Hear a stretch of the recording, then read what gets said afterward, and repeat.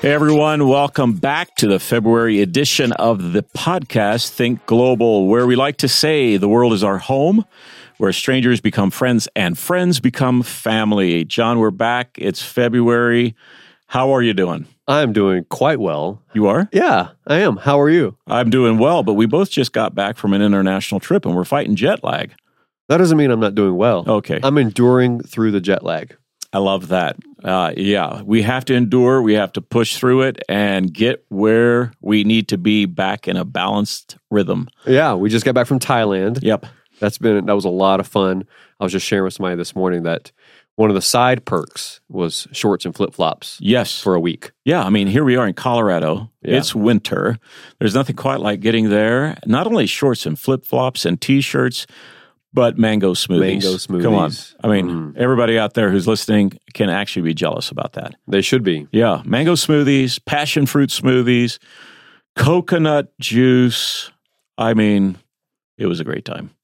It was a lot of fun. But it's good to be back. Good to be there. Yes. We were there with a number of colleagues and friends. Yes. And but now really good to be back as well. But we're going to talk a bit about what we talked to those friends and colleagues about on that side of the ocean. Yeah. And we're going to talk about that a bit on today's podcast. So the theme is, I alluded to it a moment ago. You did. Just a little play on words there or in jest. But endurance is our theme.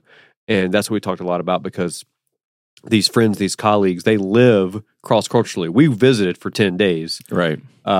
Visited them, chatted with them, spent time with them, but they live in these contexts, many of them all over Asia. Yeah. And so endurance is a real theme for their lives. Right. And so that was our theme of being there. Yeah. And I love the theme of endurance. Like, most of us we just plugging through life, doing our thing, and we never think about the subject of endurance. Like, what does it mean to endure? Yeah. I love that subject because, that's really the story of life, endurance. Yeah. And it really, I think, just to take to pause and take a moment to look at the subject of endurance is good for all of us, whether it comes to enduring hardships, enduring in relationships, enduring through just challenging times, enduring at a job, a place of occupation, and how to endure well. So, it's inspirational, and I love it. Yeah, I think, people have made quitting too easy, too convenient, or they just naturally run from any level of discomfort. That's right. So we're going to look at a couple different things today on this topic of endurance. One, I'm really interested to hear you talk about because one of the things that has inspired you lately is this book that you read called Endurance. Yeah. Give us kind of the snapshot of what that book was about and your thoughts. We'll go through it, but what's the book all about? Yeah, actually, if people love a good long read, but a read that in detail just talks about hardship and challenge in a very different setting, in a very different time frame. The book Endurance, and it's a story of Ernest Shackleton. That's worth a read. And I was very inspired by it. So here's the overview of it. Ernest Shackleton, a total of 28 men, a crew members on a boat called Endurance. Set sail from England, and the objective was to be the first crew of individuals to walk across, to do a crossing over the Antarctic continent. Now, this obviously it's been a long time ago. They set sail in 1914. And I've jotted down some highlights from that. So August 1, 1914, they set sail. And they became shipwrecked in the ice floes of Antarctica. And they were stranded for 18 long months. They had no contact with land. They actually didn't put their feet on land for 497 days. Wow. That's a long long time. I thought 10 hours on a plane was a long time. Yeah, that is a long time for us, right? But I was ready to put my feet on land after 10 hours on I agree. United Airlines. Yeah, that's exactly right. Once we landed. But now imagine, we go for a little boat ride and you get off, you feel a little woozy, right? Like the equilibrium is a little bit off. But these guys, they didn't touch land for 497 days. They lost contact with the outside world for 18 months. Wow. And they didn't have iPhones? Not in 1914, they didn't. But here is a group of individuals stranded for 1.5 years. And it was all about survival, endurance. Like, one of the things that Ernest Shackleton said was, I'll bring you back alive. That was his commitment to his crew. And there was one part of the book that was just crazy. To go from this land or this mass of ice to an island as a part of the process of rescue and surviving, they did an 800-mile voyage across the waters of Antarctica, and they did it in 2 lifeboats, both of them about 20 feet long. Now imagine that. Like, the storms there are some of the worst in the world. The seas are some of the worst in the world. And somehow, these guys, they survived. Along the journey, they ran out of food. Starvation was real. They ended up on the edge of a polar ice mass, and on the edge, they could find penguins to eat. They could find seals to eat, but that became their main source of food. Like, these guys, like one guy frostbite, so a foot is amputated. And imagine, like, part of what was fascinating about this was, like, what do you talk about with the same group of guys for 1.5 years? Like, you run out of stories. You've told your whole life story 10 times. They've told theirs 10 times, and then you sit in silence. And so just the monotony of the silence. And imagine, too, some of the days, as far as sunlight, only lasted just moments. Gosh. And so long periods of darkness, long periods of sunlight at the other side of the season. Anyway, I was just inspired. Like, one of the things I was reminded of, John, and that was that being made in the image of God, like, there is a resilience built into us, the drive to endure, the drive to persevere. But based on a book we've read and talked about earlier, The Comfort Crisis, we are just given to those things that are comfortable. Yeah, Anyway. we did a whole episode on the comfort crisis. You can go back and listen to that whole episode if you want, but these kind of go hand in hand of, like, our pursuit of comfort is often counterproductive to the idea of endurance. Right. Does that make sense? Like, if you're just all about give me the most comfortable thing ever, you're not going to endure hardship. Right. If those guys on the boat endurance, when they shipwrecked in Antarctica, were all about the comforts of the world, they wouldn't have lasted 3 days. That's right. Let alone however many it was. No survival. 497 or whatever it was. Like, I mean, just no way. So I love some of these quotes. Like, this one I particularly like.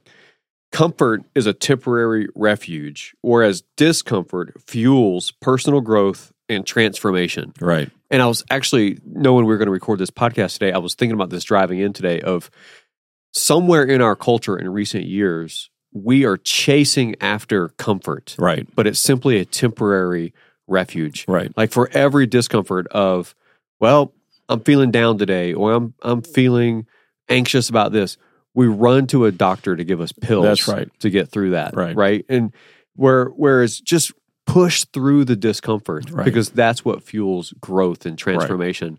Nobody wants to be uncomfortable anymore. Right.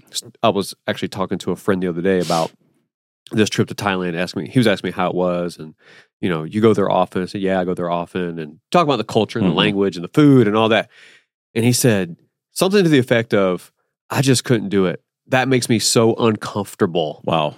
To think about people not know if they'll understand me, or if I'll understand them, or can I order the food, or will I like the food? That just makes me uncomfortable. Right. That actually is what pushes me into those experiences. Right.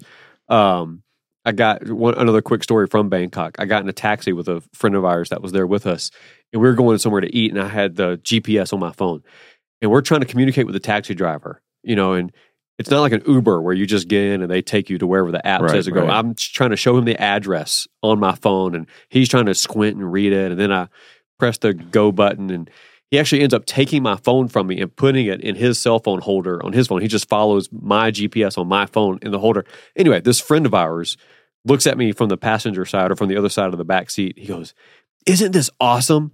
It's like a video game.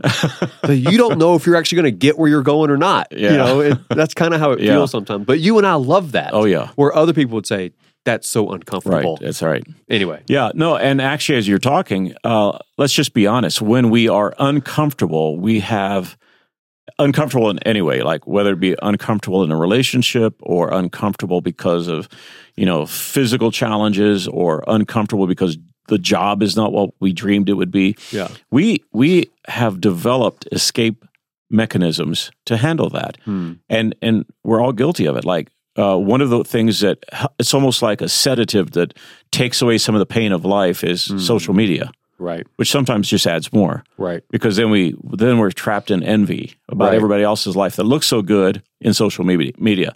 Or we turn on a TV.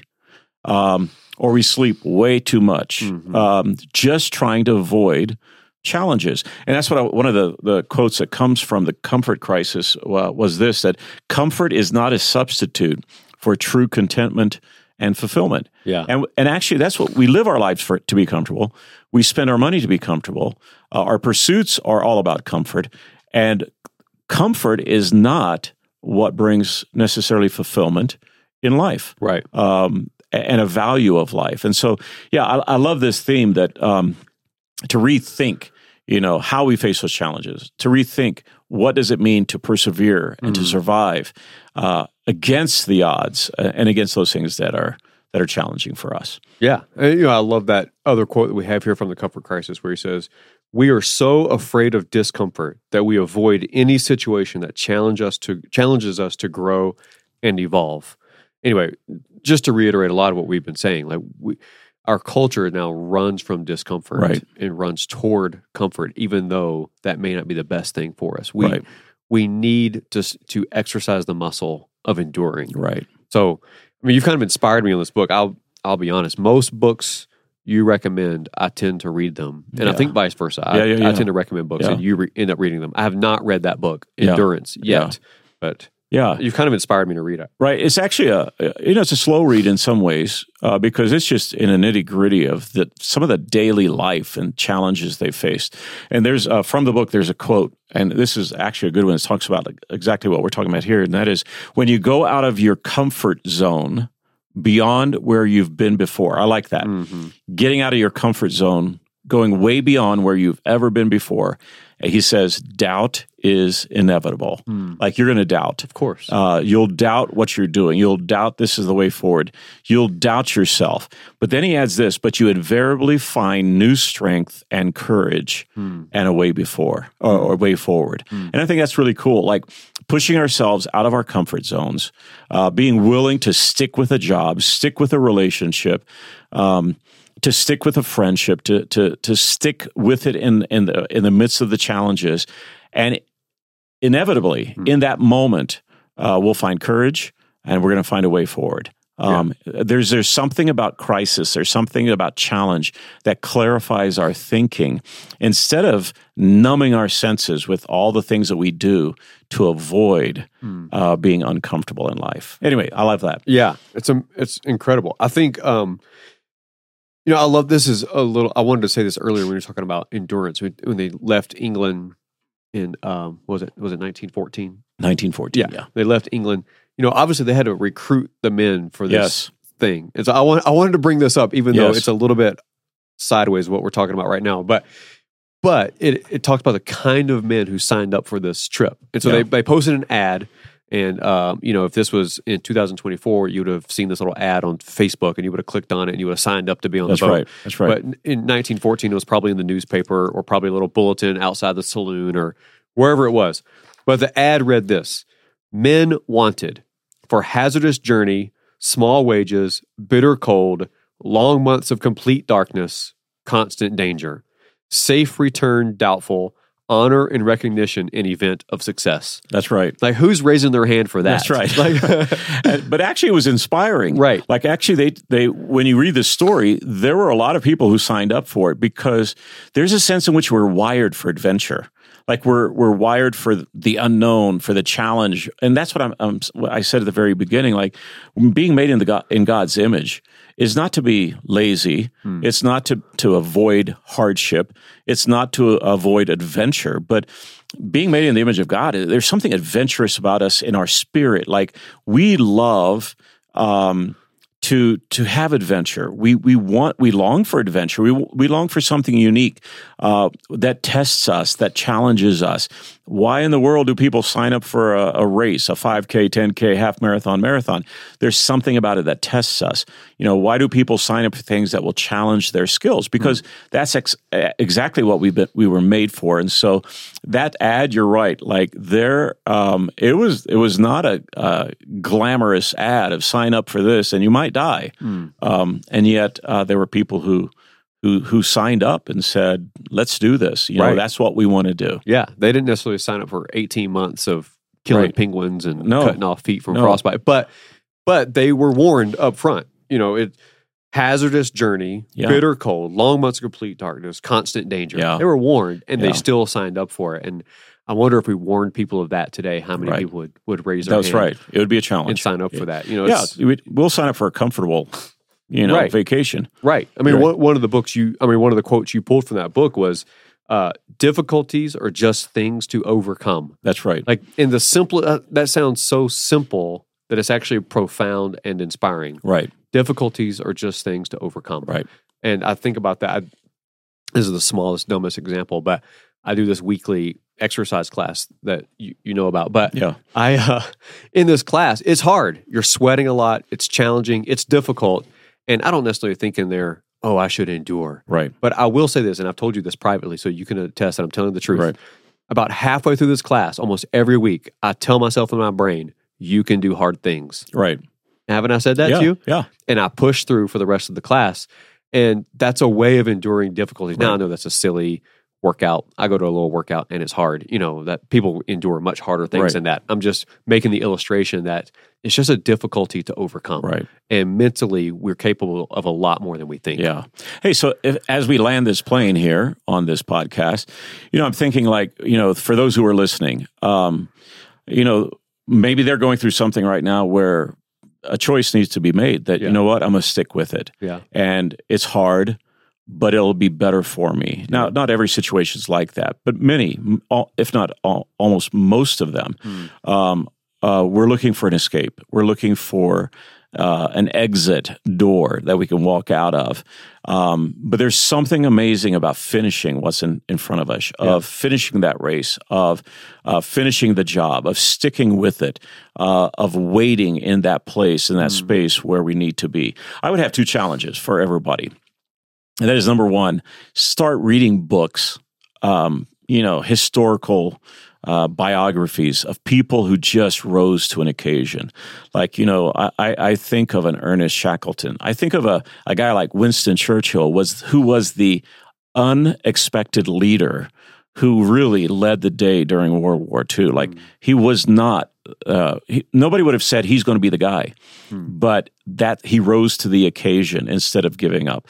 And so read books on this because it is inspiring. Find a book that you can read, like The Comfort Crisis, like the book Endurance, other historical biographies about a time when people survived. In fact, this inspired me to look at another book about a lady who was a pioneer and all that she went through back in the early days of this country, pioneering West.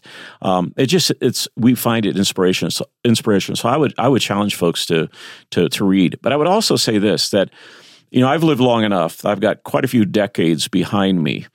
And I'll be honest, at this point, I wish I would have done many more hard things. I feel like I've done a lot of hard things. And I've gone to hard places, and I've tackled hard things, and I've signed up for hard things. But I find now, I wish I would have lived much more of an adventurous life instead of playing it safe all the time. I wish I would have, endured a little bit more in certain settings. And so I would encourage people, just like wherever they are, whatever stage of life, sign up for those things. Sign up for something that will challenge us or stick with it. Make a commitment that's hard.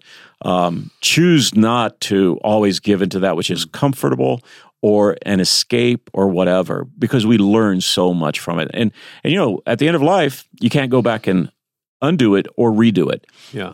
And so I just think like embracing that kind of life, giving myself as a 21-year-old to doing something of significance, lifelong significance, or 41 years old, or raising our kids that way, helping them see the value in doing big things that maybe others don't notice, but big things as it relates to just human fortitude.